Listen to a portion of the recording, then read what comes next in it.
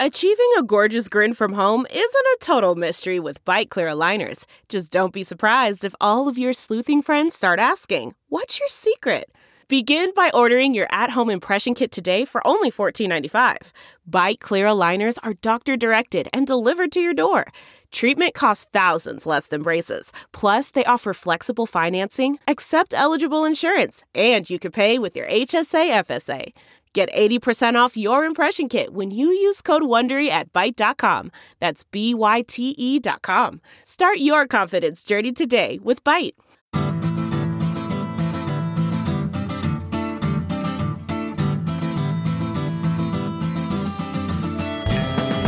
Welcome to this special live edition of the Sinica Podcast, a weekly discussion of current affairs in China, produced in partnership with SupChina. SupChina is the best way to keep up on what's happening in China with a daily email newsletter, a smartphone app, and at the website supchina.com. It's a feast of business, political, and cultural news about a nation that is reshaping the world. I'm Kaiser Kuo, joined here at UC Irvine in the great California Republic. And of course, the California Republic is where Jeremy and I are getting ready to move once you all get it together and actually affect secession. So please hurry. We are absolutely thrilled to be joined today by one of the giants among China watchers, Susan Shirk. Professor Shirk has had a distinguished career both in diplomacy and in academia. She was Assistant Deputy Secretary of State during the Clinton administration and is author of a number of highly influential books on China. She now teaches at UC San Diego's prestigious School of Global Policy and Strategy, or GPS as it's known, and she heads the UCSD 21st Century China Center. Susan Shirk, it's wonderful to see you again, and thanks so much for taking the time to join us here in Irvine. No, my pleasure. Good to be here. So a very happy Year of the Rooster to all of you. And let's all get started here as there's so much to talk about.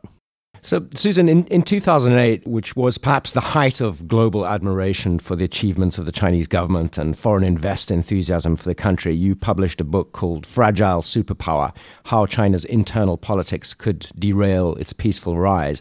And the book takes a sober look at the many problems facing the Communist Party.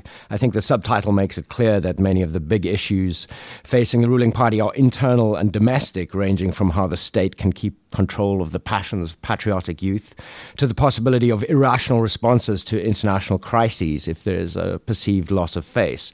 Your book points out the paradox that the more developed and prosperous the country becomes, the more insecure and threatened the Chinese leadership seems to feel. But the Chinese Communist Party and the government look somewhat different today from 2008. Although abroad some of the gloss of the Chinese miracle seems to have faded to matte, Xi Jinping's party is very different from what China looked like under Hu Jintao in 2008, the year your book was published. 2008 also seemed to be the end of the strategy of hiding your strength and biding your time. Xi Jinping has put an end to that notion. A long introduction to question, how much has changed since you wrote the book in 2008? Well, certainly Chinese foreign policy has changed. When I wrote China Fragile Superpower, there was one contingency, one scenario for a direct military confrontation between the United States and China, which would be a Taiwan Strait conflict. Now there are at least three, including South China Sea and a violent collapse of North Korea. So I see the risk of war between U.S. and China has increased. Domestically, there definitely are significant changes under Xi Jinping in terms of greater concentration of power in the hands of the leader and not so much a collective leadership. And I think that does matter. We can talk about that. But I think the fundamental fragility of the system and the insecurity of Communist Party leaders has only increased. I can say a little bit more about why that is, if you'd like. Please, would you? So, well, first of all, the economic problems are acute, and growth is slowing down. Some of that was inevitable. You cannot sustain double-digit growth in any economy for more than 30 years, really.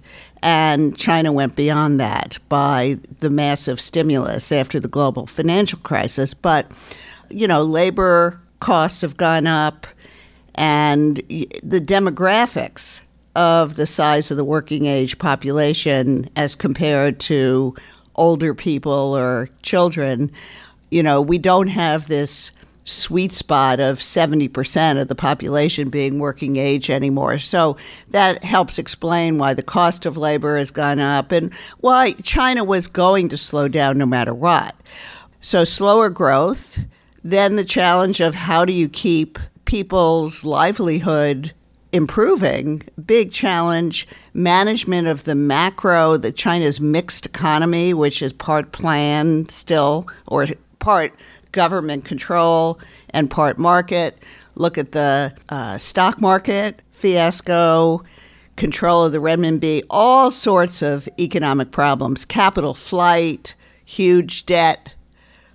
So from the standpoint of you're China's leaders, you're really worried about this stuff, and you're worried that it could trigger some kind of mass discontent that could bring down the Communist Party. So that part is all the more acute. Secondly, the whole way Xi Jinping is ruling, he's setting himself up for a potential backlash from the elite, not just from the public, because of the anti-corruption campaign being used to destroy rivals the way he's done. And this year, before the 19th Party Congress, is really a critical year when there could be that kind of backlash. So I'd say his sense of insecurity has got to be more acute than Hu Jintao's or Jiang Zemin's.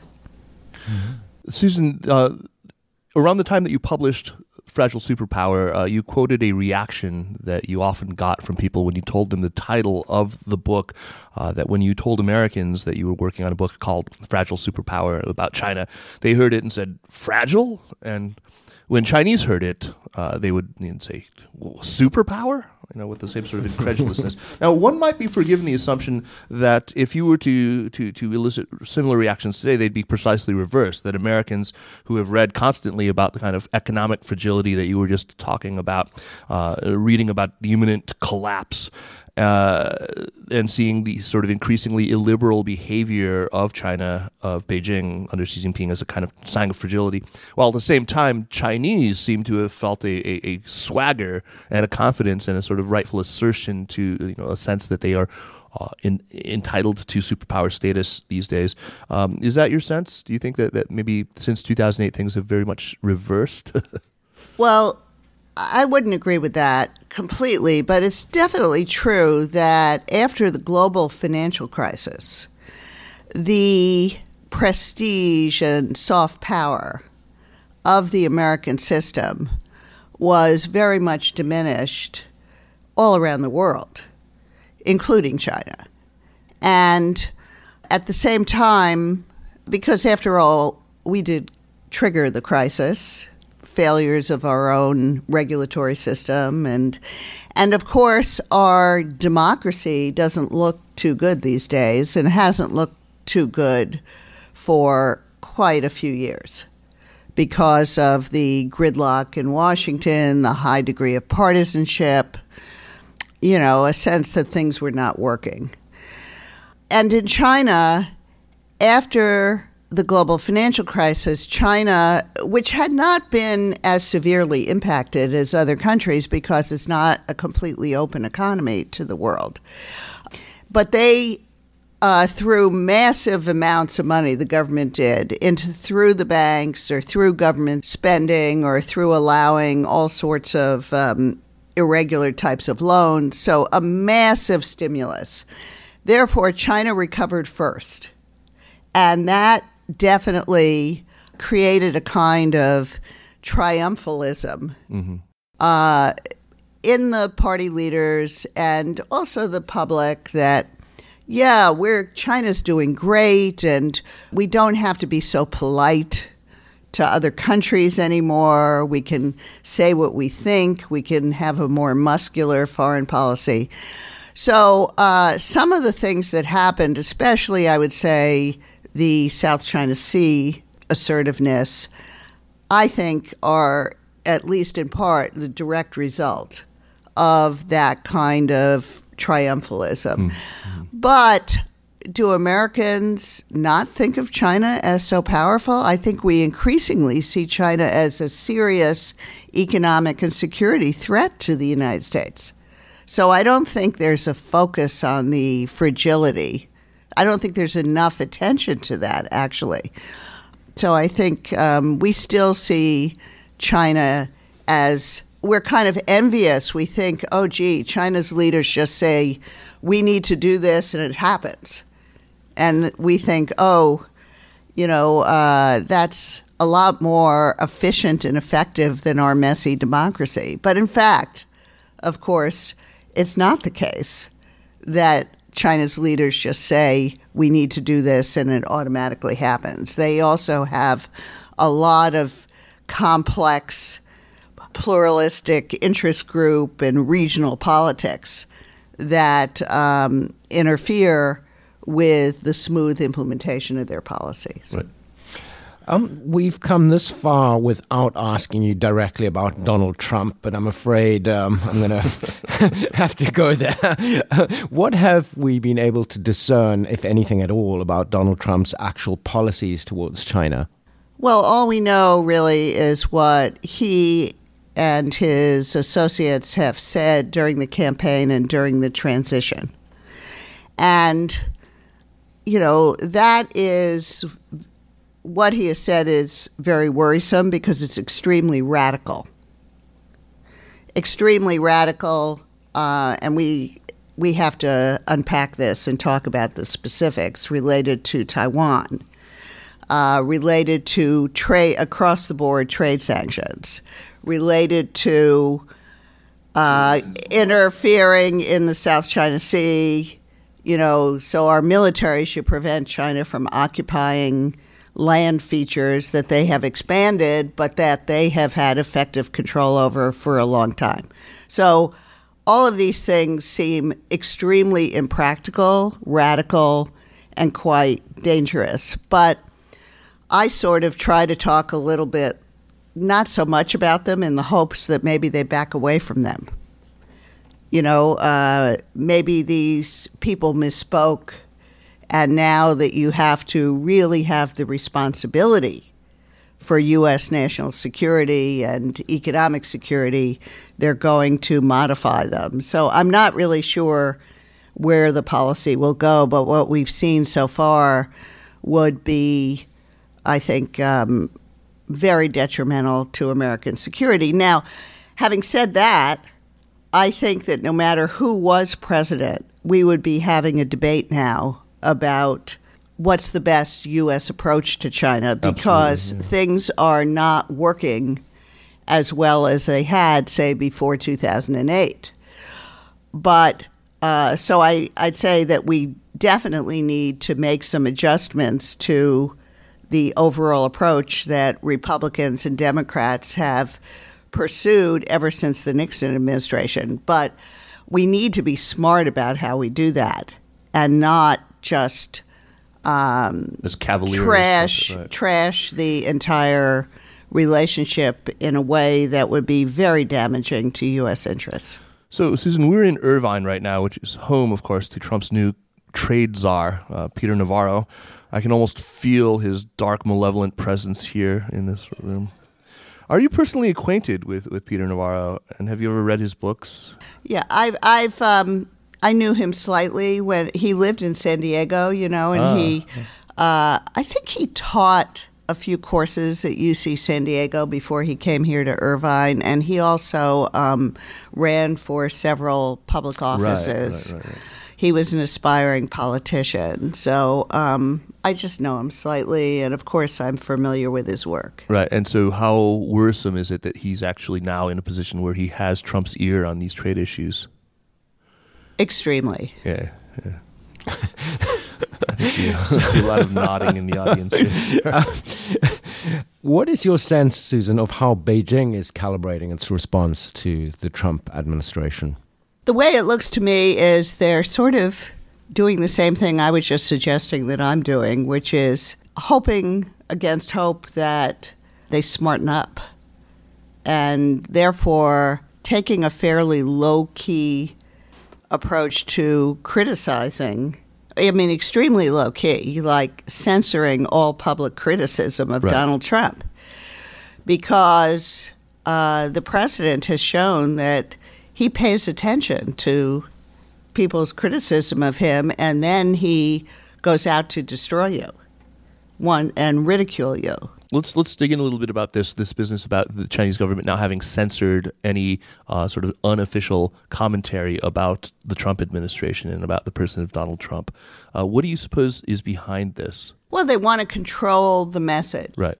And they don't want some broadside against Trump or personal criticism of him to interfere with their efforts to probably try to stabilize the relationship. Well, it's significant here because I think that they've used that in the past so that they could say, look, our public is clamoring for us to take a stronger line on this, these voices in public opinion. And they seem to have taken that off the table now. Well, what can we conclude from that? They want maximum latitude in their diplomatic negotiation. Right. So they do not want to be constrained by public pressure, public voices. And they probably worry that, any kind of compromise they make later on, although I don't expect any compromise on Taiwan, but that it will could trigger some mass upheaval if people are upset about other domestic complaints. They can add to this their criticism of the leader of being too weak in the face of outside pressure. But, of course, so far at least, it looks like he overcompensates for that by taking an overly tough line, certainly on maritime sovereignty disputes, in order to appease the nationalist public.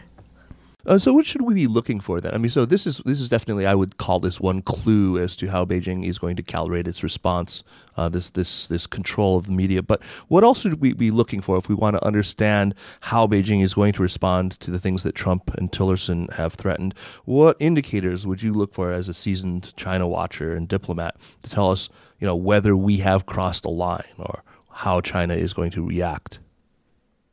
Well,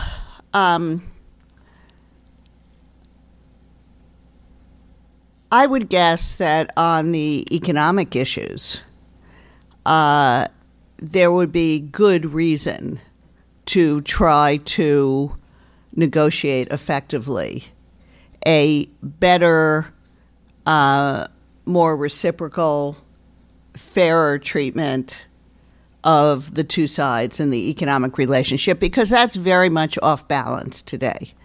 And that's really significant because especially our big multinational corporations, which used to be a major constituency for our efforts to engage China, work constructively with China, are now very disaffected because they feel they're being discriminated against in the China market.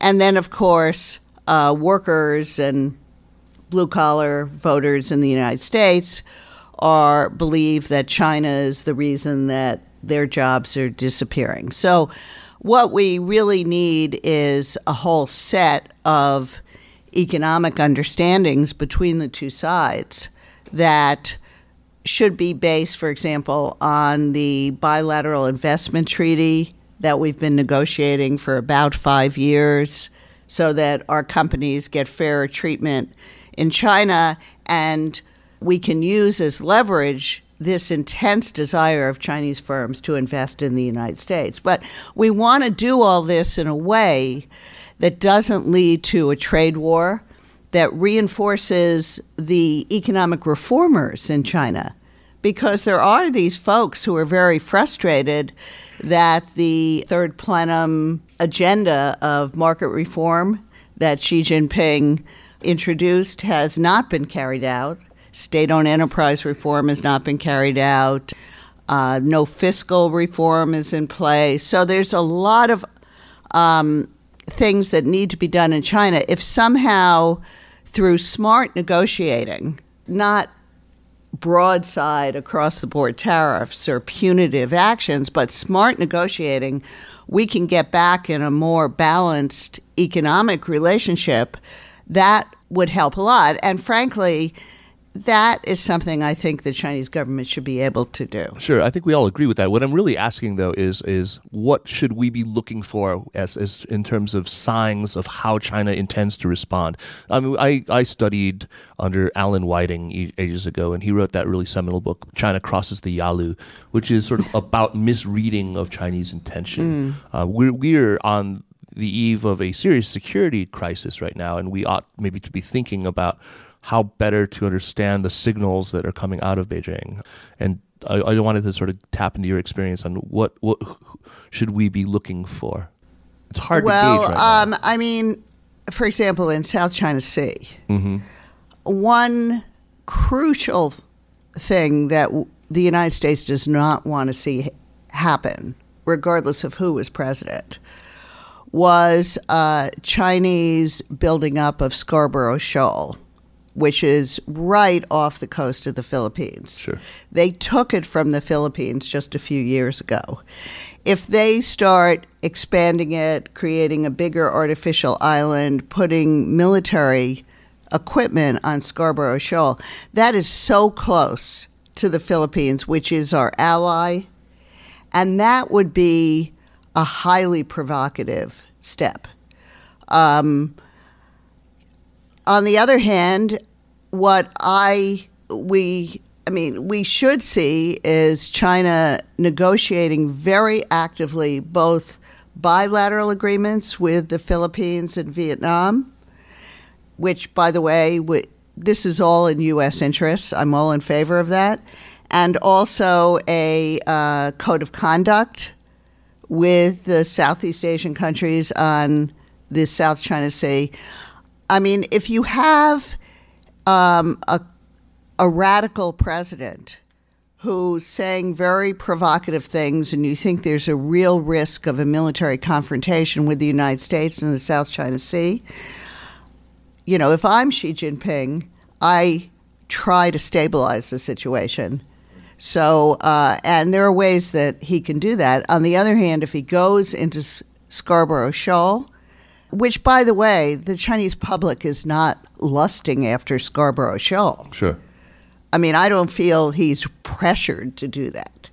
That would be a costly signal of resolve on his part, which would suggest that we've got two radical extremists on the two sides, and we're in big trouble. Susan, you're one of the co-organizers and a member of a new task force on U.S.-China policy that your 21st Century China Center and the Asia Society Center on U.S.-China Relations have put together. And I understand you'll be releasing your first report on February the 7th. Can you tell us about the task force, some of the very prominent individuals on it, and maybe you could give us a bit of a preview of what to expect in the first report?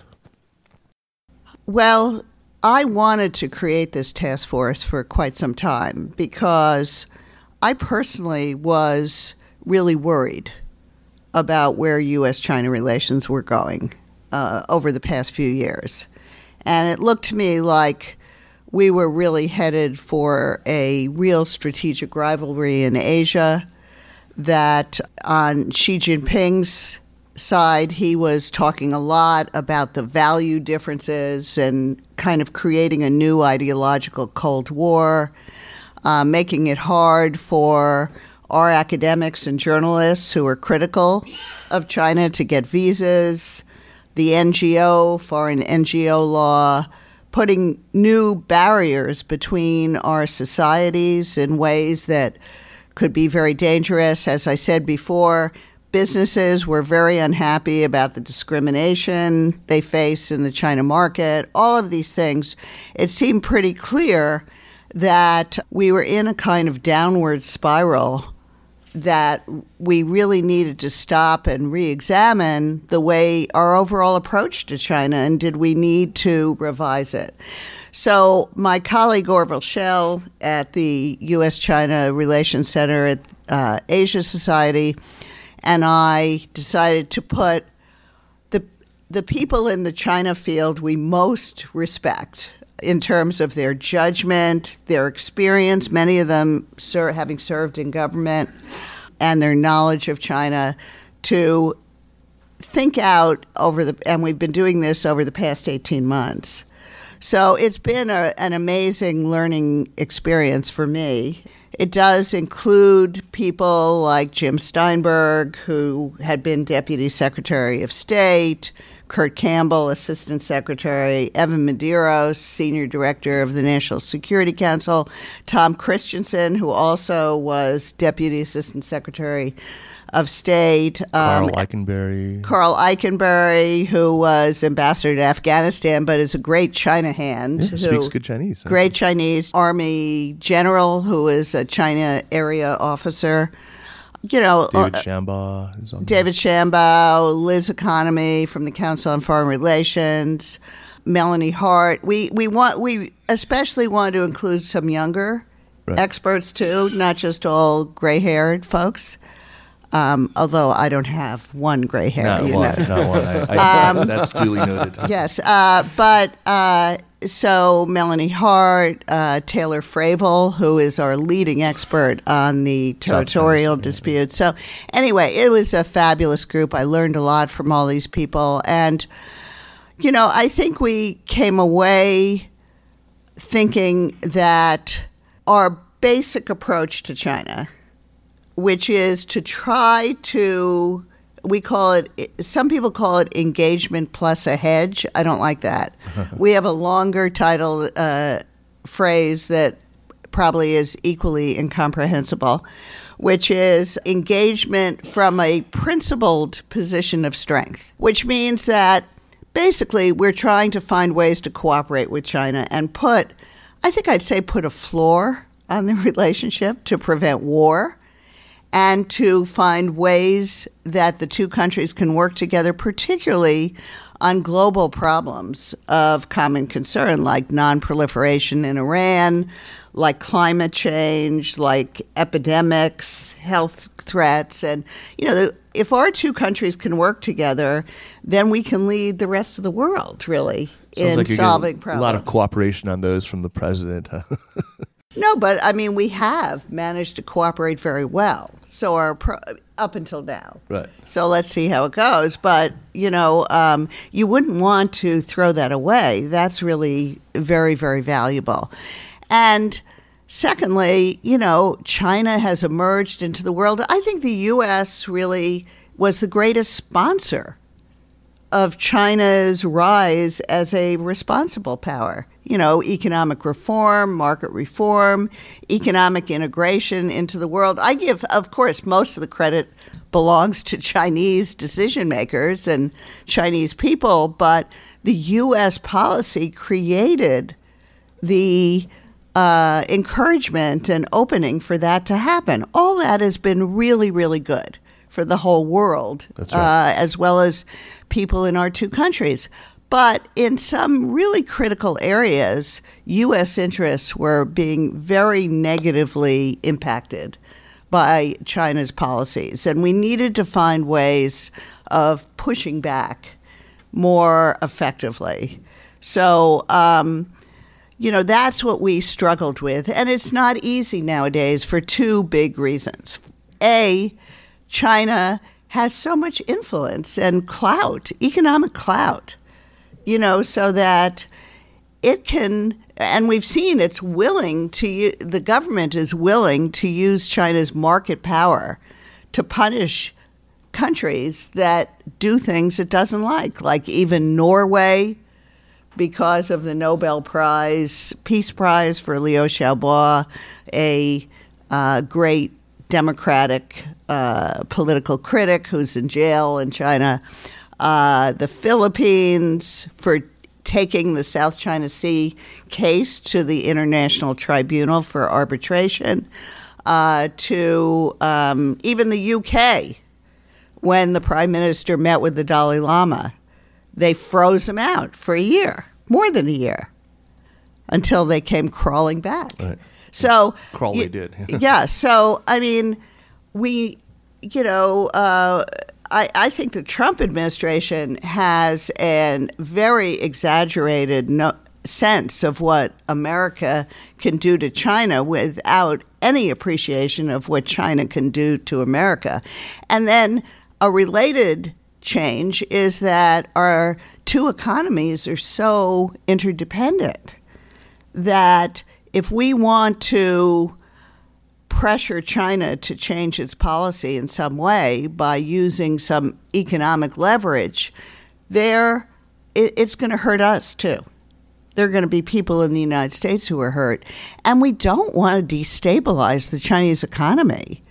I mean, the whole global economic stability depends, greatly on smooth economic development in China. That when you saw with the stock market fiasco, how markets all over the world were impacted by that. So it's an incredibly tough policy problem to think out. And I urge all faculty members everywhere to give this problem to their students, to just think about how do you really influence China's choices in a smart and focused way. Right. It's not an easy thing to do. So that's what we've been struggling with for 18 months. So Susan, Beijing was by all accounts gearing up for, as the rest of us were, for a Hillary Clinton victory and not for a Donald Trump victory. And they assumed that, hers would have been a continuation of sort of liberal interventionist policies, as they would describe them. That she would have continued to support Japan on the Senkaku Diaoyu dispute, that she would have supported sort of a more assertive policy, more phone ops operations in the South China Sea, that she would have probably continued to hit hard on treatment of minority nationalities and on broader human rights issues. And I think they've had to really kind of rethink U.S. relations in the, after November 8th. What is going through Beijing's mind right now as it reels and deals with this Trump victory? Do you have some insight into what Beijing is thinking? I really don't. Okay. I haven't been to China since the election. I see. So it's purely speculative. But from reading the tea leaves, as one does from over here, do you get some Well, I sense think, of- as you note, earlier they had this idea that Donald Trump would be good for China, Right. better than Hillary Clinton, because he's a businessman. And as you know, in China, successful businessmen are really lionized. Those are the heroes of China today, to a certain extent. And they thought, well, this is a guy who knows how to negotiate, how to strike a deal, and won't bother us with pesky human rights issues. Yeah, probably that. And probably that he would extrapolate. They extrapolated from his apparent willingness to diminish our commitments to NATO and to accept the fait accompli in Crimea. I don't know that at the public level they pay too much attention to that. They just thought he's a businessman and No, I'm not talking he's about not at the public, Hillary. I'm talking about Hillary. the elites in China. Elite. Yeah. I don't know. China's actually been really careful about necessarily supporting Russia and Ukraine and things like that, because this is, violations of sovereignty. Right. So I don't think they've been really cheerleaders No, they for certainly all haven't of been. Russian No, they behavior, certainly haven't frankly. Yeah. They're not, China is not Russia. So, and they have very different interests, actually. So, I think they're just thrown for a loop like all of us are. Okay. And they're trying to figure out how to manage this in a way that serves their perceived interests. Susan, Xi Jinping's Davos speech, a lot of people looked at that and saw it as a sign of a changing of the guard. So Xi Jinping was talking about, free trade, globalization, open markets. But of course, there are huge swathes of the Chinese economy that are still very much closed to foreign investors. What are China's actual prospects as a standard bearer for economic globalization, and how open do you think the Chinese economy actually is? Well, it's certainly not nearly as open as the U.S. economy, for sure. I'll tell you, when I saw Xi Jinping at Davos saying all these great words about the global trade system and open economies and the fact that he felt that it was in his domestic political interests to do that he got prestige, status, national pride was wrapped up with it, I was thrilled. I, as someone who served in government and worked on U.S. policy toward China, I felt some small sense of accomplishment. You know, that we had created a context in which Chinese leaders benefit from stepping forward as responsible powers to lead the world in a positive way. That's great. That's what we want. You know, China's ambitions are here to stay. You know, China's a really important country. I want China to play a really active role in the world. That is good for the United States. I don't see this as just a fight as to who's going to be number one. But we want it to be in a way that creates public goods for the whole world and respects other countries' interests in line with international law and norms. And that's all those nice words were what he was saying. And words matter. I mean, I think you've articulated what I felt, the very same feeling that, listen, I mean, now we're reading off of from the same hymn book. I mean, we are now. That's great. Right. This is acceptance of this international system that the U.S. very much helped to create. So we should be happy they're talking the talk, even if they're not actually walking the walk. That's right. Yes, I mean, because often the talk leads the walk. And you know, this gap, this dissonance between what is actually happening domestically and what the international rhetoric is, you know, it hopefully sort of brings the domestic situation closer to the international rhetoric.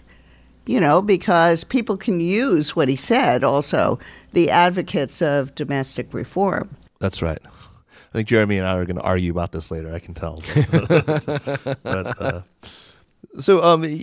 Yan Xuetong, who is the Dean of the Institute of the Modern International Relations Department at Tsinghua University, had an op-ed in last week's New York Times, I don't know if you saw it, in which she said that confrontation is going to continue to characterize the bilateral relationship for some time to come. I mean, to be fair, he's been saying this for some time now. I was about to say that. That these two competing national visions, make America great again, and the great rejuvenation of the Chinese nation, are essentially a zero sum. Only one can come only at the expense or the deprivation of the other. Do you agree with this? I see that you do not. I do not agree with Right. that. Good. I mean, I don't believe that war between China and the United States is inevitable. You know, there are certain IR theories to which Yan Xuetong, accepts and works in that realist mode. And so he believes, like Mearsheimer, that this conflict is only a matter of time. But actually, I believe that the interdependence between the two countries, economic interests are really more common than conflictual, that smart statesmanship matters, diplomacy matters, and that this can be worked out. Well, that last bit is a little worrisome after the gutting of the State Department. Look. I'm not talking about the Trump administration. I'm hoping that Congress and the public and the media and the judicial branch, we do have a lot of checks and balances in the United States, and I hope that they're able to restrain some of the more radical actions. But I have to say, I have this weird feeling watching the Trump administration as a China specialist. So much of what he seems to be doing is reminiscent of authoritarian countries like China. Right. Like the whole reconstituting of the Principals Committee of the National Security Council. Well, that's what they do in China all the time. Xi Jinping has done that to centralize power. You decide who's going to sit around the table in order to skew the outcome in the direction you want it to go. And the intimidation of our companies to bring jobs back, and they are all scurrying to kind of try to appease him and bandwagon on it. That looks so reminiscent of economies like China's economy and authoritarian politics, where people bandwagon for their own interests on the decisions of the leaders. So it's practically every day the United States is looking more and more like China, which is very disturbing. Yeah, I know. I think it's my fault. I've never lived in a country that isn't authoritarian. And you the year did after, very briefly for the year 2015, right? So, it is astonishingly similar also to apartheid era South Africa. It's very frightening. Susan, in the same Yan Xiaotong op-ed that Kaiser mentioned, he talks of the possibility of China ending its long-standing policy of avoiding military alliances and proposes bilateral relationships with, he especially lists Cambodia, Thailand, Malaysia, and the Philippines, that would make it much more difficult for the U.S. to join a war in the Taiwan Strait. And he also proposes that as Trump creates an illiberal environment and makes immigration more difficult, that China might benefit if it opened up its immigration policies. Now, what's your take on these two things? I mean, the alliances bit seem to me possible, but I just can't see China opening up immigration in any meaningful way. What he means to ask is, what do you think that Yan Xiaotong is smoking? Well, no, I give him credit for creative thinking. Okay. But on alliances, I think we should expect China to be much more globally active on every continent. And I think you'll see military bases. I think you'll see the People's Liberation Army and arms sales to countries in order to cultivate relationships with them. This, and possibly alliances. And I don't think this in and of itself is negative from U.S. perspective. I don't think it needs, a certain amount of diplomatic competition, economic competition. This is inevitable, and it's manageable. It's it'll keep us on our game. And it could be welcomed by other countries that will get more attention from us where we've neglected them in the past or mishandled our relationships with them in the past. So all I'm saying is we should be prepared for this. We shouldn't be overly alarmed. And it's legitimate activity on the part of a big, important country like China. And it needn't be directly hostile to the United States. Not all competition is hostile. So, Susan, the idea that China has, in recent years, maybe some people would date it to between 2009 and 2011, has taken a markedly illiberal turn. That is not very much in dispute. Most people would sort of agree that China has taken a quite noticeable turn domestically, and also in a more assertive foreign policy as well, regionally at least. But let's stick with domestically. I think what people don't agree on, one is what caused this to happen, and the second is whether this is just a temporary retrenchment or whether this is a new normal that we're going to face for many years to come. I'd like your take on these two questions. So first on what caused. Okay, well, I've thought long and hard about this. I've actually have a lot of things I've written about this that are not published, that I plan to publish.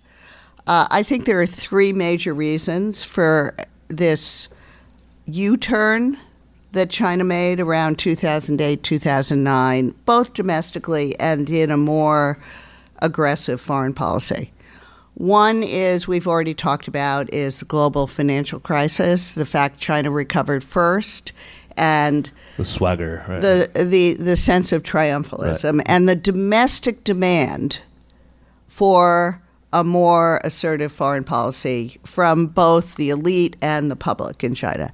Secondly, and this is really kind of paradoxical, Hu Jintao was a relatively weak leader, and China was being run by a collective leadership. And he failed to restrain different interest groups that saw that they could capitalize, say, on these maritime sovereignty disputes to get bigger budgets and more power bureaucratically.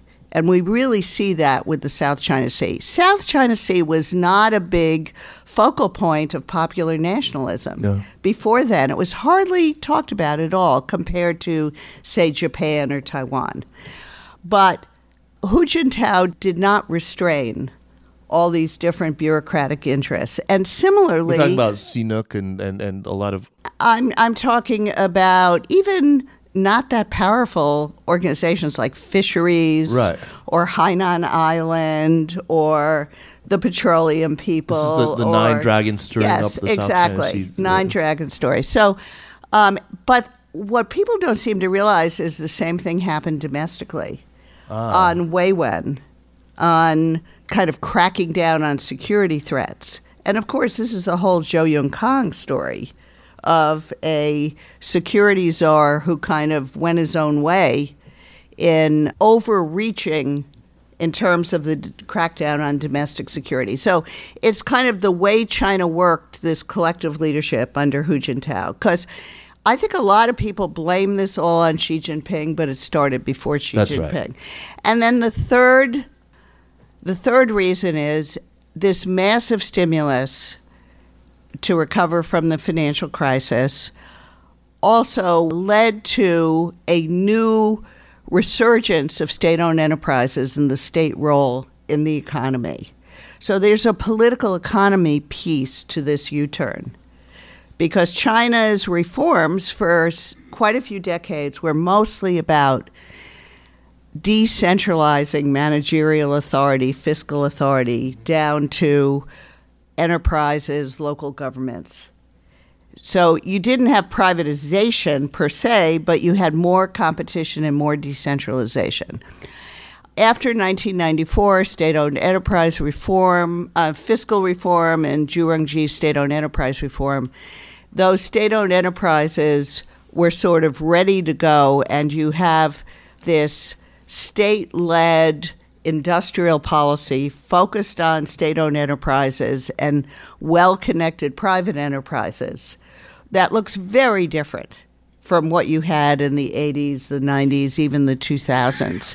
And that those interest groups and that sense that the state-owned enterprises are, I mean, Xi Jinping now thinks they're the economic base of Communist Party rule.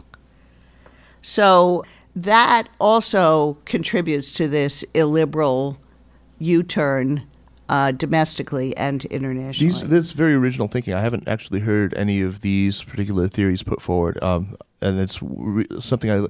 Are we going to see this in print sometime?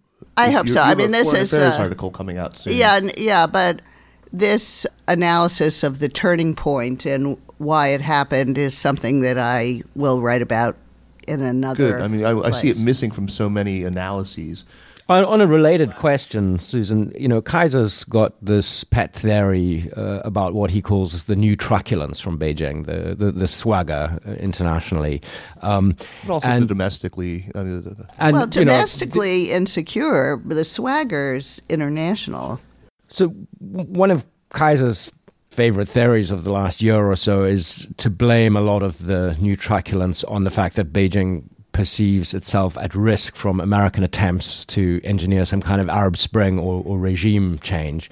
And we argue about it because I don't see it the same way that Kaiser does. I think that may be one factor, but I think... only see it as one factor, but a large one. But you see it as a huge one, and I tend to discount it. What do you think, Susan? No, I think, when I talk about domestic insecurity, I think that part of that is the color revolution and the fall of the Soviet Union. I mean, Xi Jinping is pretty transparent. He comes into office and he right away, within the first few months even, starts talking about the fall of the Soviet Union and the disloyalty of the military and by implication party members as well, and that they didn't stand behind the regime. And I think he is very afraid that the party and the military was not sufficiently loyal to Communist Party rule and to him personally. And so much of what he's done during the time he's in power is about this fear of insufficient loyalty. And I think it is related to the color revolution fear that somehow the values, the appeal of universal values, Western values, constitutionalism, and as promoted by U.S. policy and Western policy, could subvert loyalty to Communist Party rule. And, to a certain extent, I think he's probably right about that, in that what does China stand for now? And what are Chinese values? They've struggled to find some alternative, and it's not very compelling or attractive to people. No, it's just sort of sensible technocratic management of a large party state. I mean, hardly a It's a not good inspirational, and it doesn't do much for the ordinary person in the street. Well, Jeremy, why don't you take that very last question, and then we need to Okay, Susan, so a recent Wall Street Journal editorial, Andrew Brown wrote, China sees in America squandering its most precious global asset, soft power. The party propagandists, so often the target of scorn on the Chinese internet, can hardly believe their good fortune. Does the Trump victory represent an opportunity for China to build something it has long lacked, genuine soft power? Well, I don't think so, because I think they have to figure out what they stand for. And but if they relax this resistance to universal values, get back on a reform track, economic reform as well as political reform, then sure. I mean, if we abdicate and if we alienate people and countries around the world by our actions, then, if you're viewing this as a competition, a soft power competition, then obviously that's good, not good for us, very bad for us, for sure. So, that's very sad. There were all these perceptions of America in decline after the global financial crisis, and old-timers like me who lived through the 70s and 80s where people were saying a lot of the same thing because of the rise of Japan. And yet the Japanese economy floundered, the U.S. economy was very resilient and recovered. So I think we thought, well, America's self-correcting, we're resilient, we're not in decline. But I have to say, I mean, if we pursue the kinds of policies that we have pursued for the last week of the first week of the Trump administration, and we continue these very radical approaches to the world, then this will certainly accelerate the decline of American leadership. And for those of us who are sort of good liberal internationalists, this is really a very worrisome time. Indeed, it is. Susan Shirk, what a pleasure to have you on Sinica at long last, and thank you for sharing your insight and your experience. We look forward to chatting with you again, and I'm really looking forward to reading both your forthcoming foreign affairs article and which will be published in early February. Is that right? Yes. And look for that, and of course, look for force. the task force report, which will be published on February 7th. And can I also give some recommendations? Yeah, we're going to hold on for the recommendations section. Let me first remind our listeners that the Sinica podcast is powered by SupChina. Check out the app and subscribe to the newsletter at supchina.com. You can follow SupChina on Twitter at SupChinaNews and on Facebook at facebook.com/SupChinaNews. By all means, if you like our podcast, please go and leave us a positive recommendation on wherever it is that you go to download apps. We would be very, very grateful, and it really helps people to discover the podcast. So recommendations, we always start with Jeremy. Let's start with Jeremy. Right. Since we're in California, I'd like to actually just recommend visiting my new hometown of Nashville, Tennessee. I found after I moved to the United States, I was amazed how snobby most of my American friends were about the American South. And it's not quite as what you may think of if you haven't actually visited it. Another nice place is where Kaiser lives, Chapel Hill in North Carolina. Absolutely, yeah. Come out and visit. Yeah, absolutely. You're all welcome. Please do. Yeah, please do. We'll have you come out there and speak. I'd like to recommend the School of Global Policy and Strategy at University of California, San Diego, which is a wonderful place to study international affairs and public policy with a special focus on Asia for people interested in Asia, and a very strong group of China scholars in the 21st Century China Center. And go to the China Focus blog, which is the blog of the China students at UC San Diego, and China 21 podcast, which is the 21st Century China Center podcast program. Yeah, we'll definitely have to check that out. I have actually not listened to the podcast, although I've seen Jack Zhang and a couple of other people who work on the blog. It's terrific. Really, really good stuff. So my recommendation for this week is a novel, a 2016 novel called The Sellout by Paul Beatty. I don't know, has anyone read it yet? It won the Man Booker. It was actually the first American author. He was the first American author to win the Man Booker.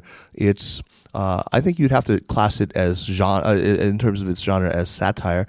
It's a satire on race in America, written by, of course, a very prominent African-American writer. And it's just side-splittingly funny. It's just great. He also won the National Book Critics Circle Award for 2016. So this is not exactly a controversial recommendation to make. It's just a great book, good antidote to read in this troubling time. So please check it out. And thanks again. I want to thank Susan once again. Thanks, and we're looking forward to seeing your output in the coming month. Thanks also so much to John Long and the Long Institute, to Jeff Wasserstrom, who I guess has just taken off to go teach a class, to Ben Van Rooij and Christine Jiao, and all the other good folks here at UC Irvine who made our visit possible. Thanks very much, and let's hear it for Susan. Thanks. And we'll see you next week on the Cynical Podcast. Take care.